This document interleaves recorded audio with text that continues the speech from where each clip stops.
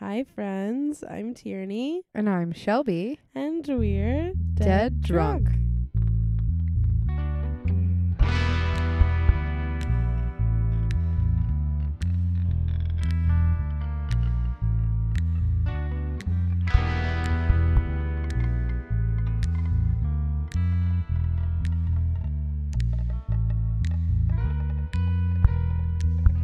It's another week without our dear pal, Katie.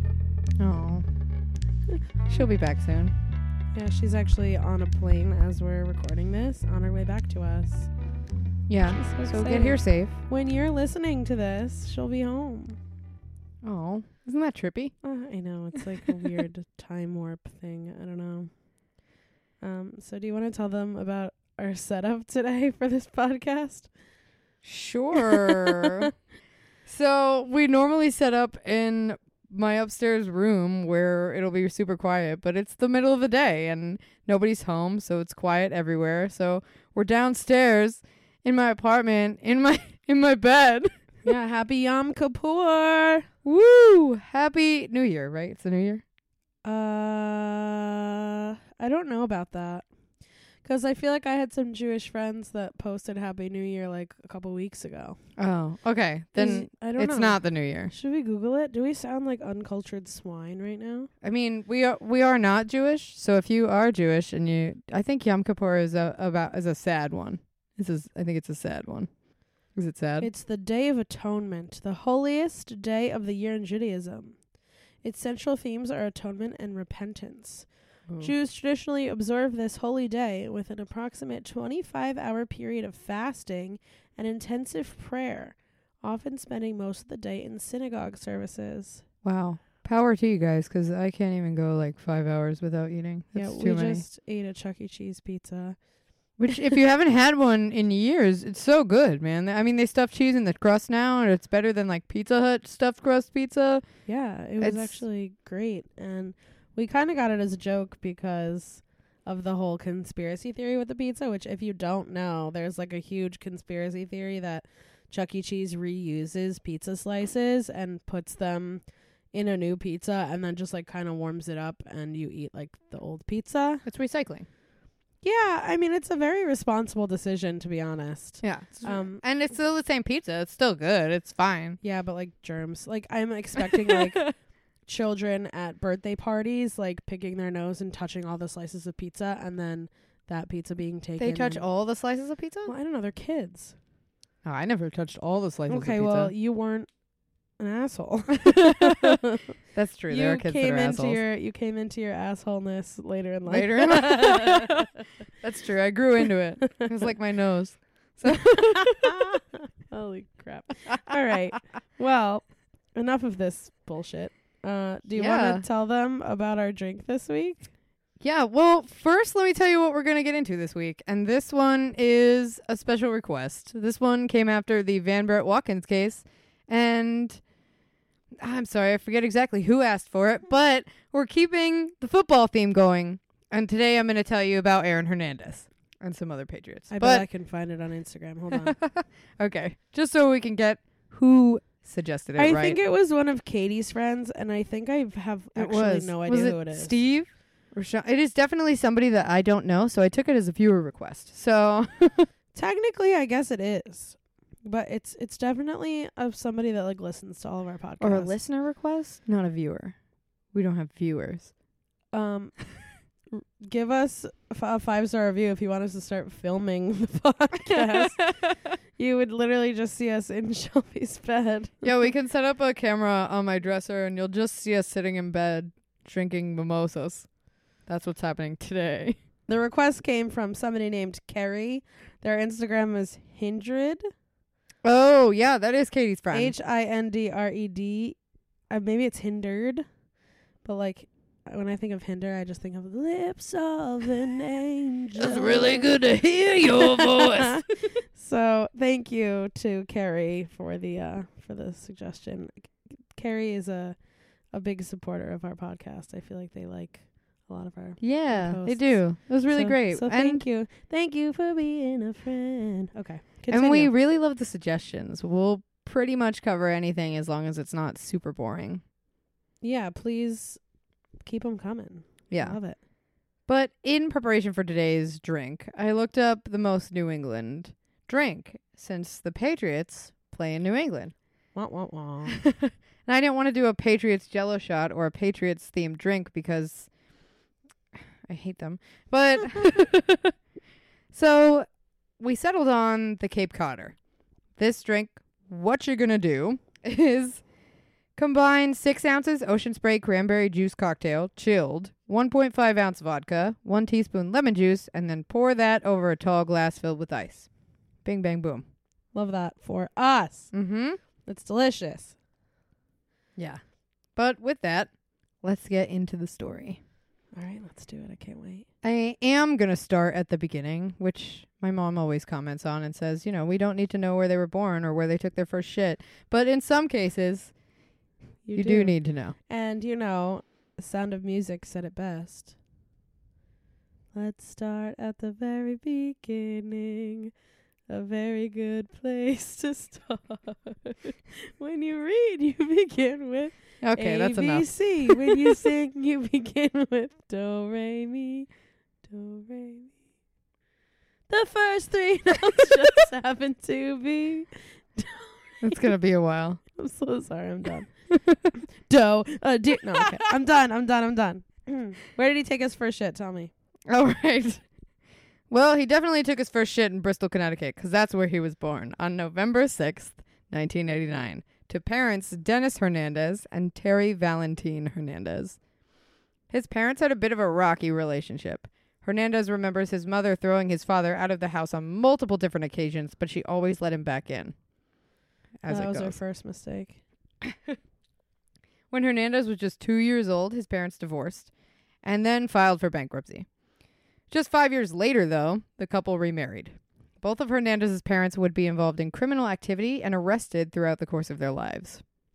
So, not great role models. Dennis was cultivating an image of himself as a man who had previously had run-ins with the police, but ultimately turned his life around to become a good father and husband. He pushed both Hernandez and his older brother, Dennis Jonathan Jr., known as DJ, to excel in both school and sports. Unfortunately, he was often abusive in this pushing. He would beat them, and these beatings that both Hernandez and his older brother suffered were mostly due to his father's belief that the boys were not trying hard enough in school or athletics. But some of the beatings would be for no reason at all, or simply because Dennis was drunk. I hate that. Yeah. Hernandez reportedly once came to school with a black eye that the coach believed was inflicted by his father. He probably thought this because Dennis Hernandez had once punched his son's football coach after a dispute about coaching methods. Unfortunately, this was not the only abuse that Hernandez suffered in his early years. At the age of 6, an older child forced Hernandez to perform oral sex on him. Excuse me? Yeah. Some children really suck. Some children... How old was he? He was 6. Okay. What? Yeah, Because... but it wasn't just one time. It continued for several more years and ultimately damaged Hernandez for the rest of his life. Hernandez never really dealt with this sexual abuse and as an adult suffered from serious issues with his sexuality. He really never absorbed it and worked past it. So it's... Oh my God. Yeah.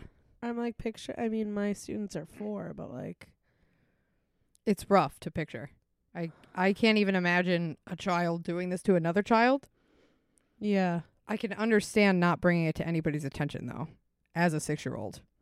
Because what would you even say? Exactly. I wouldn't even think anybody would believe me.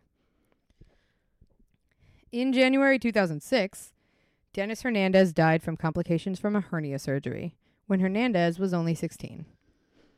That's a way to go.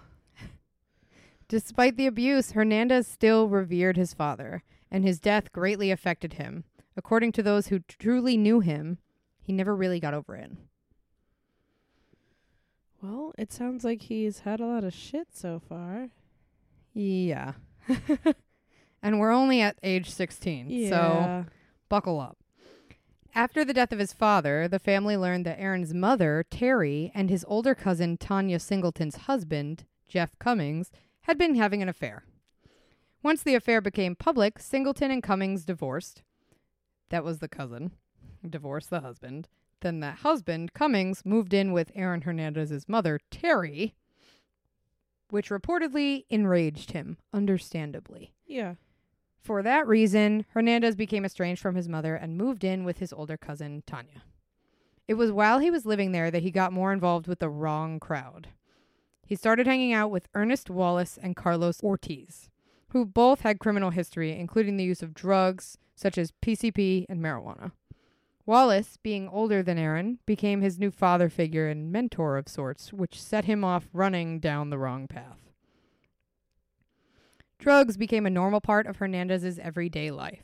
Hernandez was very popular in high school, which is not a subject that I know a lot about, but during his time in high school, he probably ended up partying a lot. His fiancée at the time of his death, Cheyenne Jenkins, I hope I'm saying your first name right, but I'll just call you Shay from now on, grew up alongside him in Bristol and remembers him as having to be the class clown throughout high school, which is probably what made him so popular. This would explain why his social life reportedly included a sizable amount of drinking, in addition to the frequent smoking of marijuana. Okay, so when I was in high school, I got drunk all of one time, and then I got in trouble, and then I didn't drink again until college. So I don't know what that's like. I wasn't cool. Yeah, I was not one of the cool kids, so I don't know what this is like either.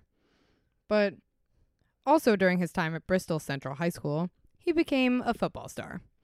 He played for the Bristol Rams football team as a defensive end and wide receiver until becoming their tight end.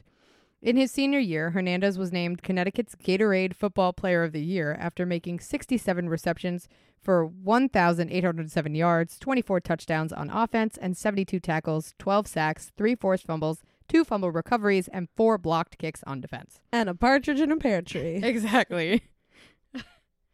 He did a lot more stuff, but it's like all stats and stuff. So if you're not interested in that, we'll just skip right by. Yeah. I'm okay. He did a lot of football things. Yeah, he set a lot of state records, and he was named 7th best in national high school history for his receiving yards. And he also set a national record for yard receiving per game with 108.7. So, like, I would have loved to have him on my fantasy team, is what you're saying. Oh, yeah. Yeah, I would want him on my team. While Hernandez was known for working hard throughout his youth, in his high school football career, he tried the hardest of anyone on the team. During one game in 2006, he took a blindside hit to the head so hard that he was knocked out cold and had to be taken off the field in an ambulance. So just to reiterate, he didn't wake up on the field. He woke up in the hospital. Yikes. At a high school game. That sounds like it might have caused some damage. Yeah, but it didn't stop him from playing, though. In 2007, Scout.com named Hernandez the top tight end recruit, and he had more than a few colleges looking to scoop him up for their team. Initially, Hernandez committed to play at the University of Connecticut with his older brother, but UConn. Yeah, I believe Go the Huskies. idea was that they would both go there together and that Shay would also go there and they could continue their relationship. But ultimately, he chose to play for the University of Florida under head coach Urban Meyer. Okay. Meyer actually flew to Connecticut and convinced Hernandez's principal to allow him to graduate more than a semester early, which allowed him to move down to Florida, join the team, and learn their playbook just after his 17th birthday. While this was a great opportunity for the up-and-coming athlete, the teenager behind the athlete was not at all ready for this. According to the Boston Globe, the athletic gifts were obvious, but behind them was an angry teenager struggling with an abusive upbringing, a growing dependence on drugs, and questions about his own sexuality. Which jumping into college does not help. Yeah, that's a lot at once. Mm-hmm. Like, he probably should have found a way to deal with that shit before he went to college, but sometimes you don't have the resources to do that, so. Or the time, apparently. You just got to jump into your football career. Steve Adazio, a Connecticut native, aided Myers in his recruitment, along with former college football coach and Florida quarterback Tim Tebow. I knew you were going to laugh as soon as Tebow came into the story. I don't know why I think Tim Tebow is so funny. Let's just talk about Tim Tebow for a second. First of all, it's a really funny name, Tim Tebow. Yeah. Second of all, remember that whole like trend that went around where You would Tebow and you yes, would like, it was like before planking was a thing, Tebowing, and you would just like pray. I don't fucking know. And I think the funniest part about Tim Tebow was that well, I'm pretty sure. And if this is fake news, I'm really sorry. I can't believe I just said fake news. Fuck. Didn't he like quit the NFL to do baseball, and then on his minor league team was running in like practice or pregame something, whatever, and stepped on a sprinkler in the outfield and broke his ankle. I just Googled Tim Tebow, and the third result is baseball. So, like... Yeah, he was like, I think I've you're done right. football now. I'm going to do baseball. And then he broke his ankle on a sprinkler. And I think he's like... I don't know. Is he still playing baseball? Did he recover from that? Can you give me some Tim Tebow facts? I don't know. I'm finding him on Baseball Reference right now, but let me see if he's... Oh, my God. He plays for the Mets. Does he? If he still currently plays, then... Minors 3 Tebow's seasons. series went pretty much how the 2019 season has gone for the 31 quarterback turned outfielder. He's still adjusting to the minor league baseball lifestyle. He's in minor leagues. He plays for the Syracuse Mets. Yeah. Okay. Why? Why? What a great question. Let me get somebody to help you with that. Oh. I don't understand. I'm looking at... Oh, yes. Oh, I'm sorry. He sprained his ankle. He didn't break it. He sprained it. And it was on a sprinkler. That's the most idiotic thing I've ever seen. I like that Tim Tebow just became a joke for the whole, like... Tim Tebow just is a joke. Tim Tebow, if you're listening. He comes up a couple more times, and I just feel like I'm going to say Tebow, and you're going to hysterically crack up. I just think he's the funniest person. Okay.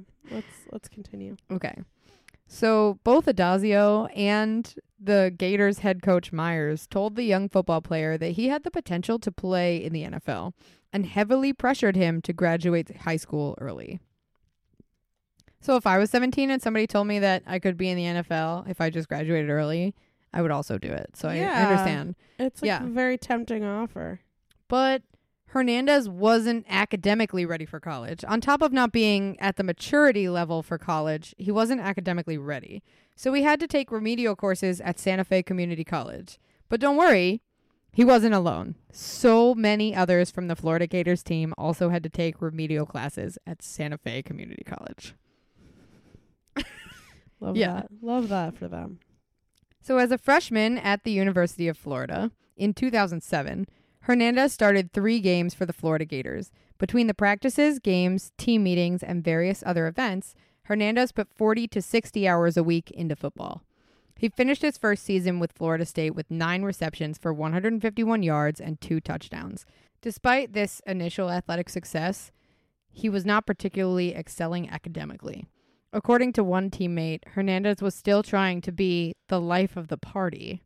In his freshman year, he took easy courses, including, get ready because you're going to get jealous that these are even courses, Oh my God. bowling, theater appreciation, wildlife issues, and a course called Plants, Gardening, and You. I don't know what one I want to take the most. I wish I could take them all, and like I would ace all of them. Plants, gardening, and you. I just want to know what that's about. I mean, it's definitely about plants, but and gardening. and gardening and me. And you. So those sound pretty easy, right? Yeah. It reminds me of like Rocks for Jocks. What the heck is Rocks for Jocks? Like it's like a thing. Like all the jocks would take like geology because it was easy or something, and they would call it Rocks for Jocks. That was like the evolution class I was in, except for I got a D. That's really funny. I've never heard of Rocks for Jocks before. I'm Googling it right now to make sure it's a thing, and I didn't just make it up. I believe you. I don't think you just made it up. Rocks for Jocks, though. I wouldn't pick geology, I don't think. Though. An Urban Dictionary. Basic geology taught at the college level, presumably without the academic rigor that might otherwise cause athletes to lose their ability to play due to academic disqualification. So they just, I guess it's just kind of a a term that they use for like those super easy classes that are kind of like made for athletes. Yeah. So Hernandez was doing rocks for jocks. He was rocking it Yes. for his jocks. For his jock strap. But he still only earned mostly B's. What an idiot. Oh my God. You got a D. It's probably all the mental shit from like his injuries. Or he's just in football season. I feel like if dumb. well, that could be it too.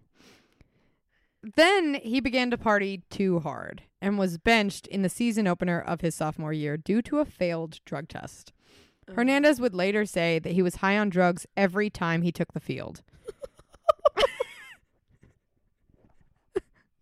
Are you okay? Yeah. Just picturing me playing softball in college being high off my ass. Were you ever high on No. the field?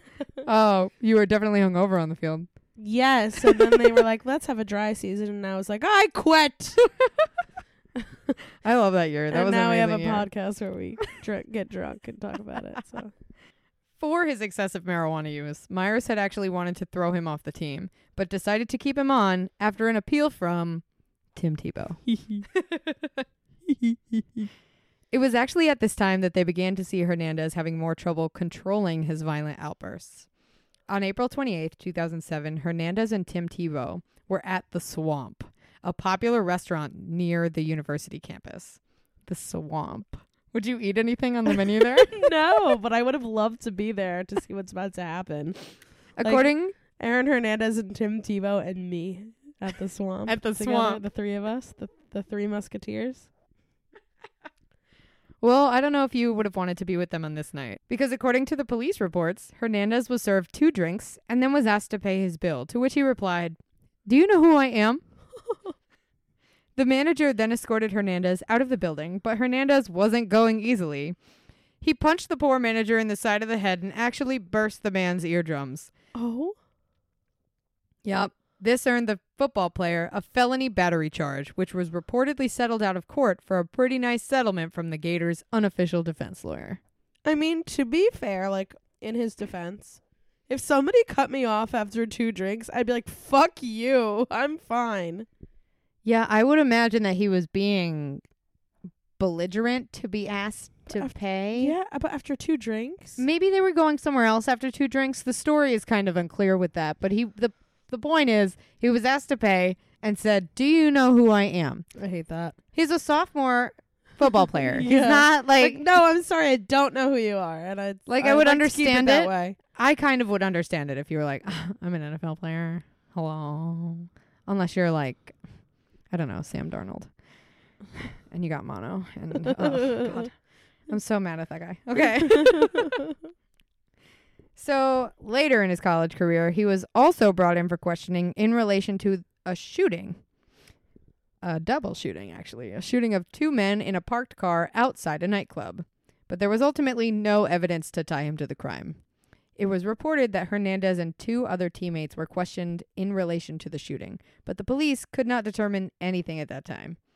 Later, when they reopened the case, Detective Tom Mullins concluded that Hernandez was not the trigger man, although one of the victims initially identified him as such. Other witnesses identified the shooter as an African-American man with dreadlocks, but the victims assumed it was Hernandez since they had reportedly had words at the club. Still, he played later in that sophomore season. He started 11 of 13 games in place of the team's injured tight end, Cornelius Ingram, and finished that season with 34 receptions for 381 yards and 5 touchdowns. Despite his excessive marijuana use, he made the conference honor roll during his sophomore year. I'm sorry. Imagine this. Just picture this. Okay. You are pregnant. You are going to the hospital to have your baby. It's been a long 9 months. And you can't wait to not be pregnant and have a drink and like live your life. Okay. And you go through labor and it's really, really hard. And you finally have your baby and he's in your arms and you say, "I'm going to name you Cornelius."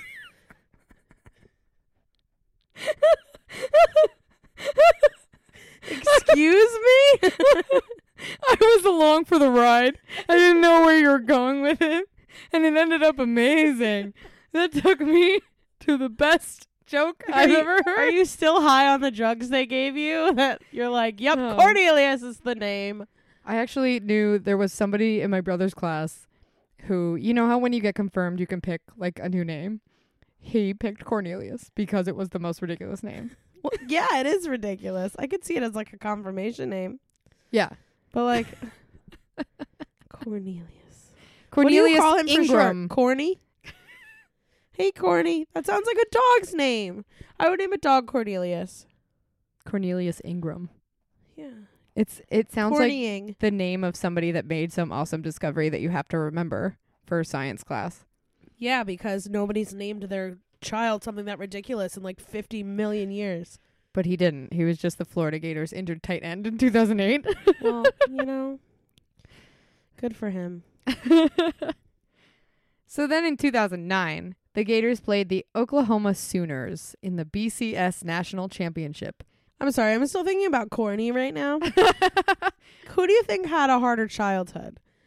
Aaron Hernandez, from what we know so far, or Cornelius Ingram growing up with the name Cornelius? I'm going to say outwardly Cornelius, but all of the stuff that Aaron Hernandez has suffered so far is way more than anybody else should suffer in their full life. That's true. Okay. All right. I'm back on. I'm back on track. In 2009, the Gators played the Oklahoma Sooners in the BCS National Championship, and Hernandez led the Gators in receiving yards with 57 on 5 receptions as the Gators defeated the Sooners 24-14 to win their second BCS championship in 3 seasons. As a junior now, Hernandez led the team not only to a national championship, but also in receptions, with 68 for 850 yards and 5 touchdowns. Unfortunately, his grades slipped during this year, and he was given a D in a class on poverty and failed to complete his second attempt at an introductory statistics class. This wasn't all that important to Hernandez, as he was now a football star and catching the eyes of NFL recruiters. But also, I would have failed an introductory statistics class, so... I took a college level statistics class in high school, and I got like a B+, so... And that's why you teach math.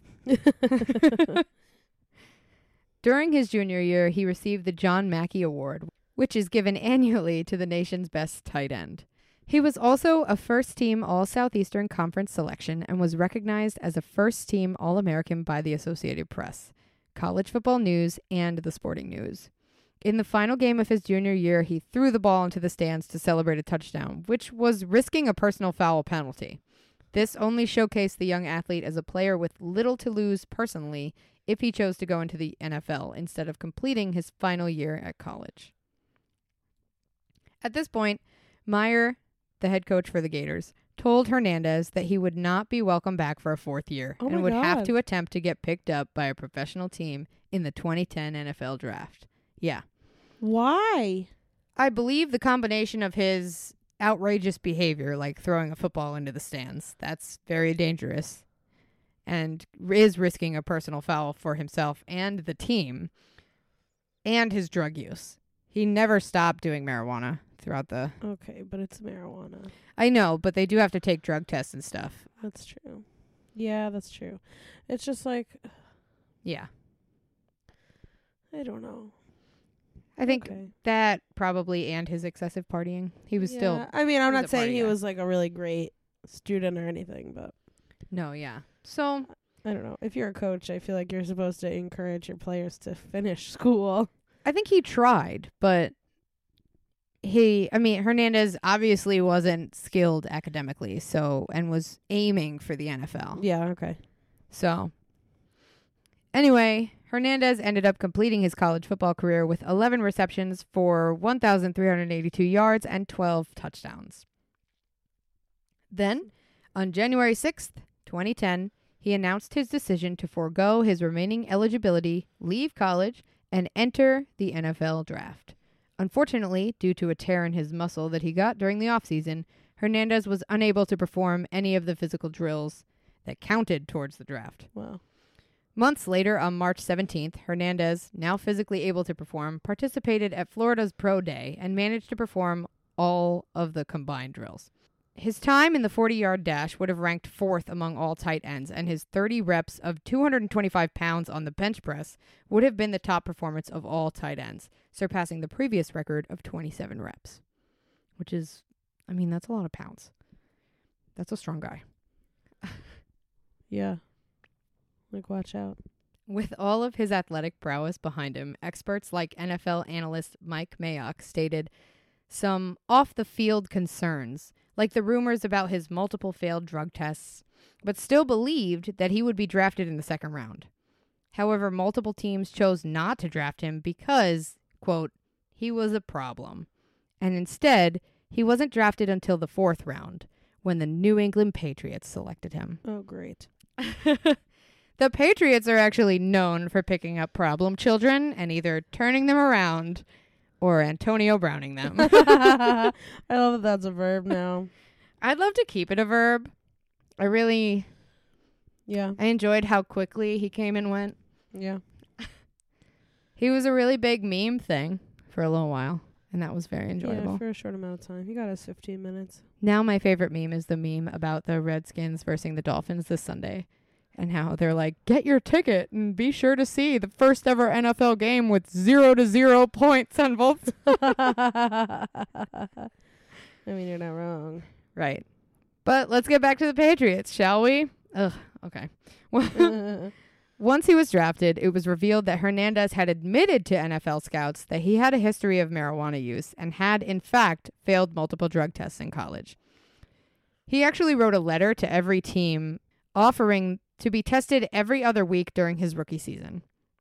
He really wanted to play. On June 8th, 2010, the Patriots signed Hernandez to a 4-year, $2.37 million contract that included a signing bonus of $200,000. This was less than half of their typical signing bonus of $500,000, but they claimed it was a precautionary measure with Hernandez. To make up for it, his contract included a series of roster and workout bonuses that could total up to an additional $700,000, which is a really great motivator. I think they should do that for everybody. Can they do that for me at work? I would really love that. If you complete could earn this, up to- you can get $50,000. Yeah. He also had more of a focus on his future. Around this time, he drove back to Bristol, Connecticut, and surprised Shay at her college apartment. The two talked about their future together and decided to give it a real shot. According to Shay, they were perfect for each other. When he was drafted, Hernandez said, "Now that I'm a Patriot, I got to start living like one," and decided to try and change his life around. Okay. Yeah. We'll see how this goes. In training camp, Hernandez competed to be a starting tight end against Alge Crumpler. I was always going to get that one wrong. I'm so sorry. Crumpler. Rob At least Gronkowski. his name isn't Cornelius Crumpler. That's an amazing villain name. Like a You're Disney right. villain. Cornelius Crumpler. But this guy is like Algae Crumpler. I don't know. It's ALGE. I don't know how to say it. But Crumpler, Rob Gronkowski, and Rob Myers. Interesting. After an impressive preseason along Gronkowski, Hernandez started the 2010 season as the youngest player on any active roster.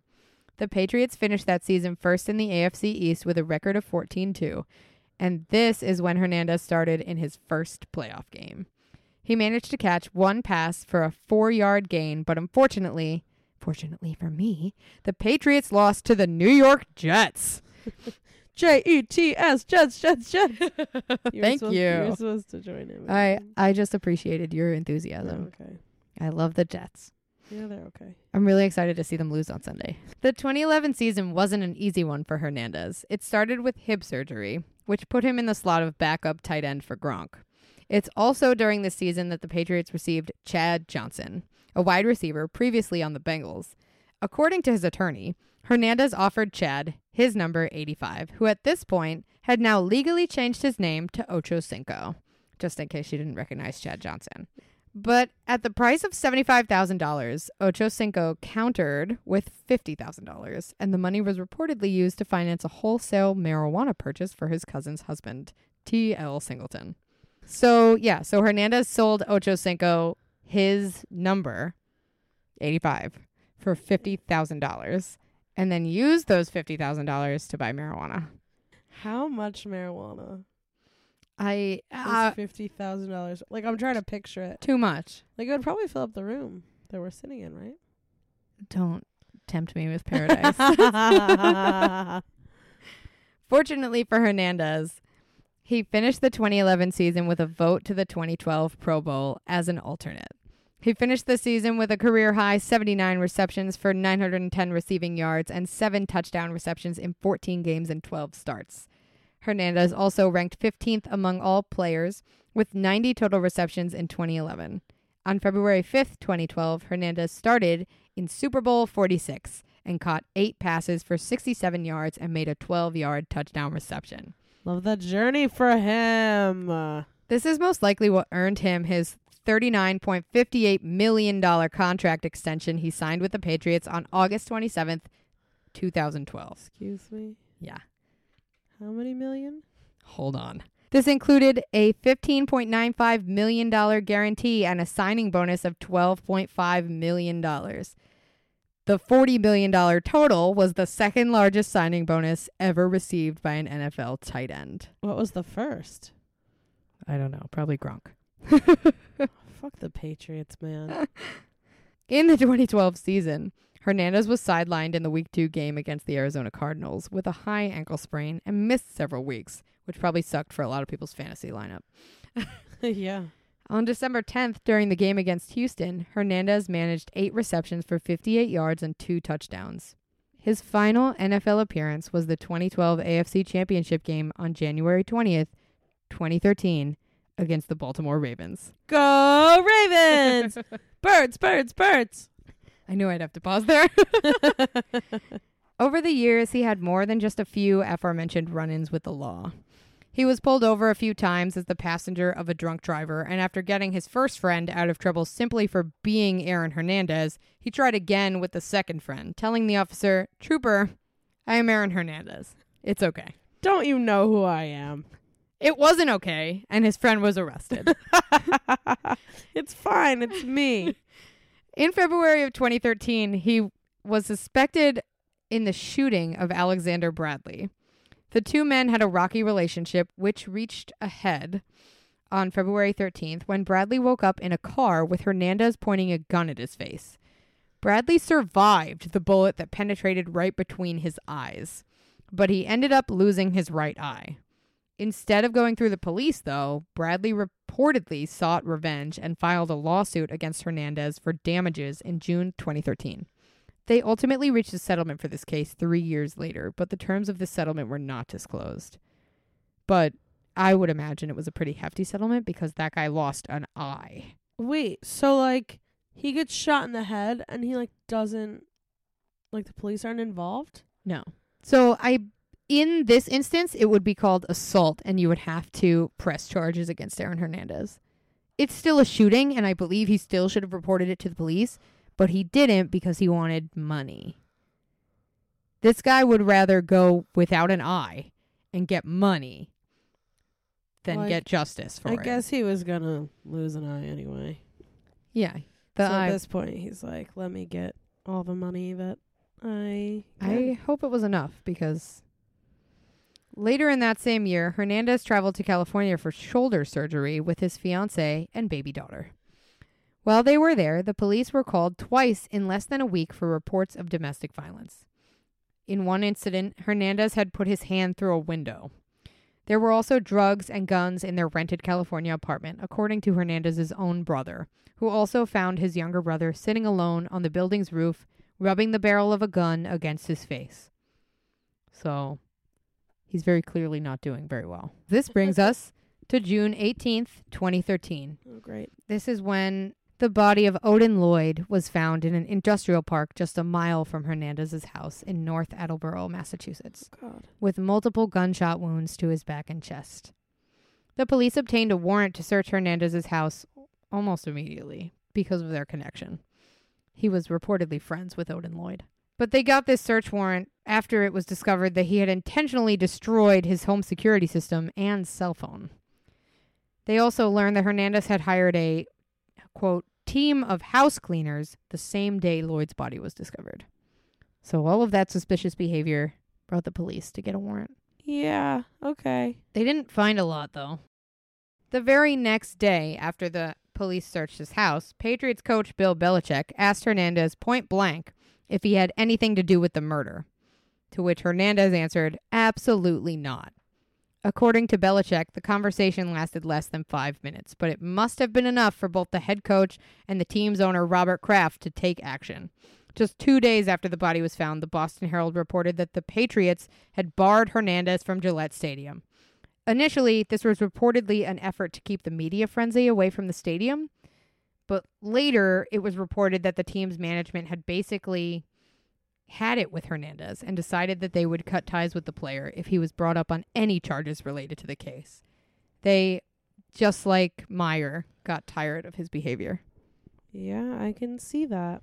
But it didn't take long for charges to be brought. Just 6 days later, on June 26, 2013, Hernandez was charged with first-degree murder and taken into police custody. Only 90 minutes later, the Patriots announced they were releasing Hernandez from the team, effectively putting an end to Hernandez's professional football career.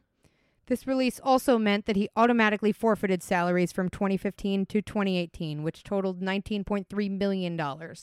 The Patriots also removed all Hernandez merchandise from their pro shop within hours of his arrest. They essentially erased the player from the team's history. That's pretty boss. Upon his release, the Patriots were required to place him on the waiver, but Hernandez went unclaimed. After Hernandez cleared the waivers on June 28th, the NFL Commissioner Roger Goodell announced that the NFL would not approve any contract signing with Hernandez until they conducted their own investigation to determine whether or not he should face suspension or other action for a violation of the league's personal conduct policy. On top of this, Hernandez lost all his sponsorships, and the University of Florida removed his name and likeness from various facilities around the campus. At this point, Hernandez gave power of attorney to his agent and instructed him to provide his fiancée with $3,000 a month and help her find affordable housing. He also made sure to set aside $500,000 for his fiancée and baby daughter. Well, that's nice, I guess. Yeah, he's trying. Yeah, I guess. Maybe don't fucking kill people. I don't know. Yeah, there's that. 2 other men were also arrested in connection with Lloyd's murder, Carlos Ortiz and Ernest Wallace. Sound familiar?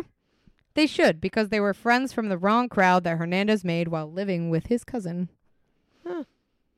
Ortiz told the police that Hernandez had rented an apartment secretly in Franklin, Massachusetts. Upon searching that secret residence, according to the Associated Press, the police found ammunition and clothing that could be used as evidence against him. So they didn't find anything in his actual residence, but in this secret apartment, they found what they needed. On August 22nd, 2013, Hernandez was indicted by a grand jury for the murder of Odin Lloyd. Just a week later, Hernandez was arraigned and pleaded not guilty to the charge of first-degree murder. He was held without bail while reserving the right to request bail later. Didn't know you could do that. On April 15th, 2015... My birthday! Hernandez was found guilty of murder in the first degree. Not a happy birthday present. A charge that in Massachusetts automatically carries a charge of life in prison without the possibility of parole. He was also found guilty of 5 firearms charges. While a motive was never officially established, the investigators believe that Lloyd may have learned of Hernandez's homosexuality, and Hernandez may have worried that Lloyd would out him to others. I believe that he was, or that he was at least struggling with his sexuality since the age of 6. Yeah. Immediately after his conviction, Hernandez was transferred temporarily to the Massachusetts Correctional Institute at Cedar Junction, a maximum security intake facility, to begin serving his sentence. He was later moved to Sousa Baranowski Correctional Center. That's a fun word to say. It's another maximum security facility to serve out the rest of his life sentence. The maximum security facility where he was kept would hold the inmates in their cells for 20 hours a day. They probably still do. For the 2 years that Hernandez spent in the prison, he was disciplined dozens of times and, according to his lawyer, taunted by the guards. He did actually break a few prison rules on occasion, including screaming and banging on his cell door. Like most other prisoners, Hernandez found solace in the Bible and focused on his religion. However, according to the Globe, the guards, quote, seemed to turn a blind eye to Hernandez's drug use and neglected to safeguard their famous inmate. So he was just allowed to keep doing drugs. great. Hernandez was permitted to speak with his fiancée, Shay, on the phone, which he often did twice a day. He only saw his daughter when Shay's mother brought her to visit. However, he did reconnect with his mother, from whom he had been estranged for many years. The Boston Globe described Hernandez as strangely content while in prison, which confused not only the reporters, but his family as well. He reportedly told his mother, quote, "I've been the most relaxed and less stressed in jail than I have out of jail."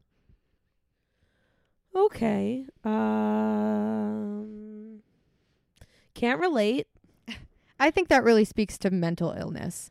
I think people with mental illness really crave structure, and Yeah. the structure helps them keep their illness in check. And that might be why he was relaxed and less stressed. That was a really smart thing to say. Thank you. You're welcome. On April 17th, 2017, reporter Michelle McPhee appeared on the Kirk and Callahan show, which I've never heard of, and used innuendo to heavily imply that Hernandez was gay. Okay, well, like, what's not, like, why? I don't know, because they think it's important. Okay. 2 days later, on April 19th, 2017, correction officers found Aaron Hernandez hanging by his bedsheets from the window in his cell. He was transported to UMass Memorial Hospital, Leominster, where he was pronounced dead at 4:07 a.m. It was reported that he had been smoking K2, a drug associated with psychosis, sometime within the 30 hours before his death. Is that ketamine? Let's give it a goog, because I'm pretty sure it's ketamine, but I don't really know. And ketamine is super, super psychosis stuff. On top of all the mental illness that he had, I mean, any psychotic drug is not good. Yeah. Well, Goog's being a little slow. Oh, here we go. Oh, no, it brought me to a mountain in Asia. Let's try this again. Synthetic cannabinoids. Okay. It's just synthetic marijuana. Oh, okay. Okay. So it's not K. It's K2. Alrighty. Initially, the State Department of Corrections told the public that there had been no suicide note left. However, the state of Hernandez's cell was more than enough to detail his state of mind in the hours before his death. Shampoo was found covering the floor. Cardboard had been shoved under the door, making it difficult for someone to enter, and there were drawings in blood covering the walls. Holy shit. The drawing showed an unfinished pyramid and the all-seeing eye of God with the word Illuminati written in capital letters underneath it. On April 20th, 2017, investigators reported that they had discovered 3 handwritten notes next to his Bible, which was open to John 3:16. They also revealed that John 3:16 was written on Aaron's forehead in red ink. Jose Baez, Hernandez's attorney, reprinted the notes in his book. He has a book about Aaron Hernandez that he wrote. It's titled Unnecessary Roughness. It's a super amazing title. Oh, wow. Wait. What is John 3:16? Are you gonna tell me? Yeah, Okay. we'll get there. All right. One short note was for Baez. It thanked him for securing the not guilty verdict in the double homicide case, which he was facing, which was not important, but he got a not guilty verdict, and that's what's important. And was thanking him for the anticipated appeal for the Odin Lloyd murder charges. In addition to that, Hernandez asked Baez to pass along his gratitudes to specific musicians whose songs he found inspiring. I don't know which musicians these are, but I imagine if we got Unnecessary Roughness, we could hear, but we could see them. But I could only really find the note online that he wrote to Shay, and it was only a small paragraph of the note that he wrote to Shay. All right, I'm down. The other 2 notes were for his fiancée, Shay, and his daughter, and were very different than the one addressed to his lawyer. In these notes, Hernandez described a timeless realm which he had entered and claimed that he would see his family in heaven. The letter to his daughter was described by the Boston Globe as strange, rambling, mystic, and tender. I was gonna try to make a joke about a steak. Ooh. Like that would be a good description for a steak. Yeah, but then I don't know. You were just going off of tender there. Yep. So I didn't find them, so I can't include them here. But you can find some of the note that he wrote to Shay online. In the section I found, he calls her an angel and tells her to remember how much he loves her and his daughter. But you can find them, as I said before, in Baez's book. called unnecessary roughness. Hernandez's death was ruled a suicide by hanging, but his lawyer, Baez, immediately disputed this and launched his own investigation. What? In the book, Baez explains that he couldn't believe the suicide angle because Hernandez had been so optimistic after the successful appeal of the double homicide conviction and had expressed hopes in regards to the appeal of the Odin Lloyd conviction. Okay. Later, Baez explains that he came to believe that Hernandez had taken his own life, with CTE being a major factor and the reasoning behind that decision. What's CTE? Is that drugs? No, we're about to get to it. Okay. So at the request of his family, the former NFL player's brain was released to Boston University to be studied for signs of chronic traumatic encephalopathy. I hope I said that right. But that's what CTE is. Sounds like a dinosaur. It's not. It's actually a progressive degenerative disease found in people who have had a severe blow or repeated blows to the head. Yep, that sounds like Aaron Hernandez. In September of 2017, researchers at the Boston University CTE Center released a statement diagnosing Hernandez with brain injuries consistent with CTE, state 3 out of 4, at the time of his death. The statement explained that, quote, CTE is associated with aggressiveness, explosiveness, impulsivity, depression, memory loss, and other cognitive changes. I just got so many chills. I don't know why. Because this has been growing worse and worse in Aaron Hernandez, probably since he was hit that hard in high school. Yeah. And I feel like that just described him like to a T. Mm-hmm. Like he had all of those things. So that's what Baez thought. He actually admitted to seeing symptoms consistent with CTE in his earliest meetings with Hernandez. Baez alleged that Hernandez would sometimes show keen insight and observational skills, but other times would have gaps in memory that were highly unusual for a person of his age.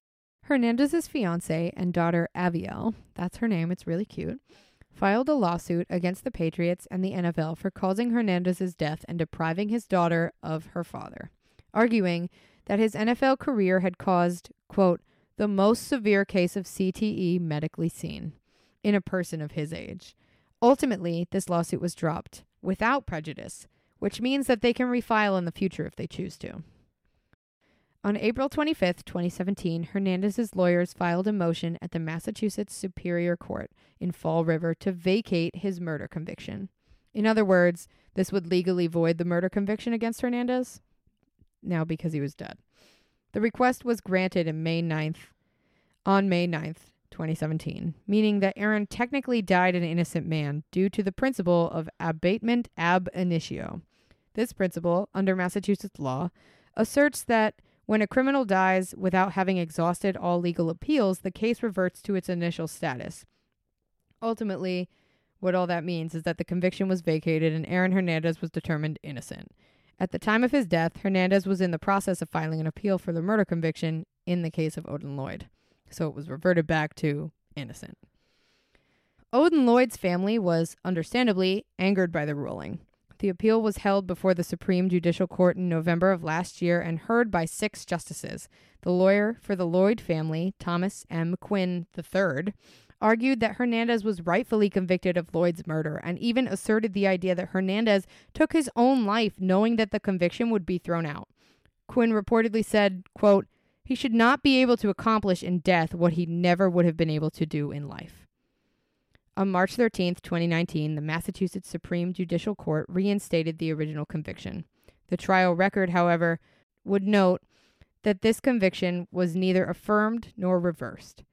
In this ruling, the court also officially ended the practice of abatement ab initio, ruling that it was outdated and never really made sense, which is true. It didn't really make sense. Hernandez's family vowed to fight the ruling with another appeal, which we have not seen yet. Ultimately, Aaron Hernandez was set up for failure from the beginning. His own mental health issues, coupled with the intense brain injuries that probably started affecting his behavior as early as high school, which we've mentioned, and his above-the-law status that was reinforced by his Patriots career in the NFL, set him up for defeat. I think it's a sad story, really, of a promising young athlete who never really got the guidance and help that he needed. Yeah. I have a couple feelings. Go for it. First feeling is, I feel like even if you do have like a mental I don't want to say disability or like condition. Like if you killed somebody, you're still guilty of killing them. Oh, yeah. Murder is still a crime that you don't have to commit. However, CTE makes you more aggressive and impulsive. So I'm not giving him a get out of jail free card. Like, he Right. still murdered people, but I do think that all of this was completely avoidable with just some therapy and Right. some more, I don't know, better addressed health concerns. Looking at you, NFL. Yeah. But we're never going to stop playing football. Right, So exactly. And then the second thing that I was thinking is I think it's really awesome that his lawyers kept fighting for this after he was dead, yeah. because they saw that it was an issue that really needed to have attention brought to it. And even though everything that they did wasn't really going to benefit this individual because he's already dead, they kept going with it. I think that's really cool. Yeah. I think it is important to bring attention to conditions like CTE because we don't really, I mean, me too. I watch the games every Sunday and I just love to see these people bash into each other on the field, Yeah. but I don't think about what it's doing to their brain. Right. But they don't either. They just want to be football players. And make $40 million. Which, honestly, I would take a couple concussions for $40 million. Yeah, So I right? totally understand that there. But not every patriot murders people. That is true. And not every person with CTE murders people. He Right. just obviously had a really... Again, I really think he was just set up for failure. He wasn't ever given a fair chance. Yeah. But I would like to leave you with what Aaron Hernandez left us with, which is John 3:16. Oh, right. John 3:16 reads, "For God so loved the world that he gave his only begotten Son, that whosoever believeth on him should not perish, but have eternal life. For God loved the world so much that he gave his only Son, so that everyone who believes in him may not die, but have eternal life." Oh, I like that. Me too. I think that in his heart, Aaron Hernandez was a good guy, and he just couldn't control his explosive outbursts. Yeah, he got dealt like a really, really shitty bad hand. Yeah. And for that, I'm sorry. Yeah. I just think it's a really sad story for both sides. For Odin Lloyd's family, too. For Shay. And Avielle doesn't have a father anymore. Yeah. She has a and, really like- cool name, but, like, no father. And, like, you can only imagine what, like, people probably say to her about her dad. Oh, yeah. It's probably terrible. And they Yeah. probably... And the Patriots get a lot of shit for it, too. I don't like them, but... I'll give them shit for literally everything else, though. I would have given them shit if they continued to play Antonio Brown, because, come on. Yeah. Antonio Brown is a dick. And so is Tom Brady. Hello, he makes out with his son. I'm sorry. I'm sorry, what? Tom Brady makes out with his son. Like, please, if you're listening, Google, like, Tom Brady kissing son. His son is, like, 12, like, way too old for this shit. And there's, like, multiple times that there's, like, pictures of Tom Brady kissing his son on the lips. And it's, like, a little too long. And, like, I know that this was, like, a meme a couple years ago, but I can't get over it. Like, anytime somebody's like, I love Tom Brady, I'm like, he makes out with his son. Yeah, scroll down. There's videos. Yes, it's a video. He's getting a massage, and his son comes in and, like, makes out with him. This is an actual article titled "Tom Brady Kisses His Son on the Mouth, Patriots." Yes, I told you. There was a meme going around that was like, because you know how Tom Brady like cries a lot, like on the like if he doesn't get a call that goes his way, he like sulks. No, he's Oh. like 12. Oh, he's like a baby, yeah. And there was a picture, and it was a meme, and it was a picture of him like looking all sad because of like a call or something, and then the caption was, "When your son is having a sleepover at his friend's house, so you can't make out with him." It was, I just want oh, yeah, well, that's Bill Belichick. He kisses Bill Belichick, too. That's gross. I'll find a picture. That's gross. I picture Bill Belichick as like a Dementor, so every time you kiss him, a piece of your soul is going into Bill Belichick. Oh, my God. My mom told my grandmother that she didn't like Bill Belichick because he was, like, an angry white guy. And He is an angry white guy. my grandmother said that was racist of her to say. Here, look, see? Okay, that's Like, too much. strange. He's, like, too old for that shit. It's cute right there when he's like a little kid. He's kissing all kinds of people. Why does he kiss everybody? Look at this guy's reaction. Tom Brady, They're if you're looking at him and listening, his son, like, oh my God. Tom Brady, can you The explain this caption of kissing this video thing to me? is Tom Brady kisses little boys. Disturbing. Oh my God. It is though. I just want to know why. What is your idea behind kissing people? I know we were talking about Aaron Oh, you want to know an interesting tidbit I learned while I was researching this case? Oh yeah. Is that like, so he had a lot of different crimes come up during his career with the Patriots. The double homicide and then obviously Odin Lloyd, but also his drug use and partying behavior was getting a little out of hand. I guess it was more partying than Gronk, who I think is known as a partier. Yeah. But Gronk even would like walk out of interviews that mentioned Hernandez. He wouldn't talk after he was released from the Patriots. He won't talk about him. And they were all just ignoring the fact that he... That's why I find this exceptionally sad.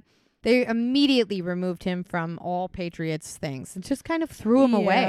And it's like... Which was really sad. I can understand because it's like they want to avoid any backlash that they were going to get for having him. Yeah. I understand that, but this guy worked his whole life to get on an NFL team. Mm-hmm. And to me, I mean, Antonio Brown, I guess, could have been picked up, but he was a dick, so nobody picked him up. To me, if you're dropped from the Patriots, that's it.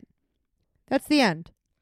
But like he also murdered somebody. No, I understand that. I'm sorry. I know I keep diminishing. No, because like on one hand it's like he's a murderer, obviously, but on the other hand it's like he had something actually wrong with him for the longest time that went unchecked. Yeah.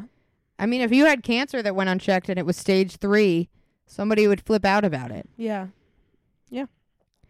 But that's the story of Aaron Hernandez, and I'm sorry I meant to leave you with something. And and then we went on a tangent about Tom Brady making out with his son. Yeah, I'm sorry. Okay. Well, great job. I loved it. Well, I hated it, but I loved it. I hope that you enjoyed it. Hindered. Carrie. I hope that you enjoyed it, Carrie, because I actually really enjoyed looking this up, and I did a lot of looking up on like the Boston Herald and the Boston Globe and all that stuff. But there's also a new documentary called Aaron Hernandez Uncovered by Oxygen that's out, and you can find it on Hulu actually, and it's got pretty much everybody that's not a Patriot talking in there. They're obviously the Patriots aren't commenting. They want to pretend that none of it happened. But Shay talks about him. His college girlfriend talks about him. Oh. His cousin who he lived with talks about him. So there's a lot of people that actually knew him that talk about him and the change that happened, because you can't get to stage 3 without getting hit a ton more times. So speaking of documentaries, I forgot to tell you this, but Chris Porco is suing the people that made the documentary about him. No. Yeah.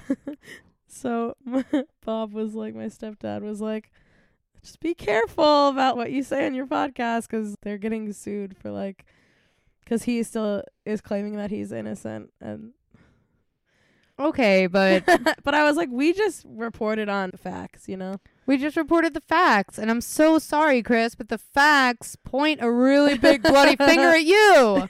Yeah. So yeah, it's crazy. So I feel like you can Chris sue Porco, if you're listening from your jail cell, don't sue us. Don't be listening to this podcast from your jail cell. Can you imagine if you were actually I think that I would like look up true crime podcasts just to see if I was talked about. Yeah. I bet not a lot of people talk about him. No, I don't think so either. But you know what? So wouldn't that be funny? Somebody did, and now they're getting sued. So maybe that's why. Wouldn't it be funny though if you do end up getting like a cease and desist in the mail? It's like, please stop talking about Chris Porco, and then you'd be like, no. Yeah, right. Give me some evidence that points to you being innocent, and I'll talk about that. Give me some evidence that you didn't axe your mother and father to death. Yeah, give me some evidence that isn't your poor mother misremembering the entire thing or not remembering it at all, because that poor woman has been through enough. Yes, exactly. Okay, so please follow us on our Instagram at Dead Drunk Crime. We post all of our drinks on there. We post some fun memes. It's a cool time, so come hang out with us over there. If you decide to recreate any of our beverages, please tag us on Instagram, because we would love to see what you make. Go to our website for more information on this case and other cases and for all of our sources. That website is deadrunkcrime.home.blog. The dead and the drunk just share a D. Yeah, they're just sharing one D. It's super, okay. Super kinky. Share your Ds. If you would like to email us case suggestions, our Gmail is deaddrunkpod@gmail.com. And we will try and do the best job, like we did with this suggestion. Yeah. Which I'm not going to say I was already halfway through when you suggested it. And exciting news that I guess once you're finally listening to this, it will have been a couple weeks. But we have merch. Oh, yeah. We have really cool stuff, guys. Yeah. We have a bunch of things that you can buy with our logo on it. And we're so excited about it. If you go buy it between, I think this is going up the 24th of October. I tried to look at the calendar. If it's not, I'm really sorry. But so if you go on right now up until the 25th of October, you get free shipping on anything that you order. That link is linked on our Instagram bio. I believe it's spreadshirt.com. And we're called Dead Drunk, a True Crime Podcast. I don't know exactly what the link is. We're really bad at this. Please just go to our Instagram and you can find it there. And I'll put it in the show notes. How about that? Woo! All right. Okay, bye, Mom. Bye, Mom.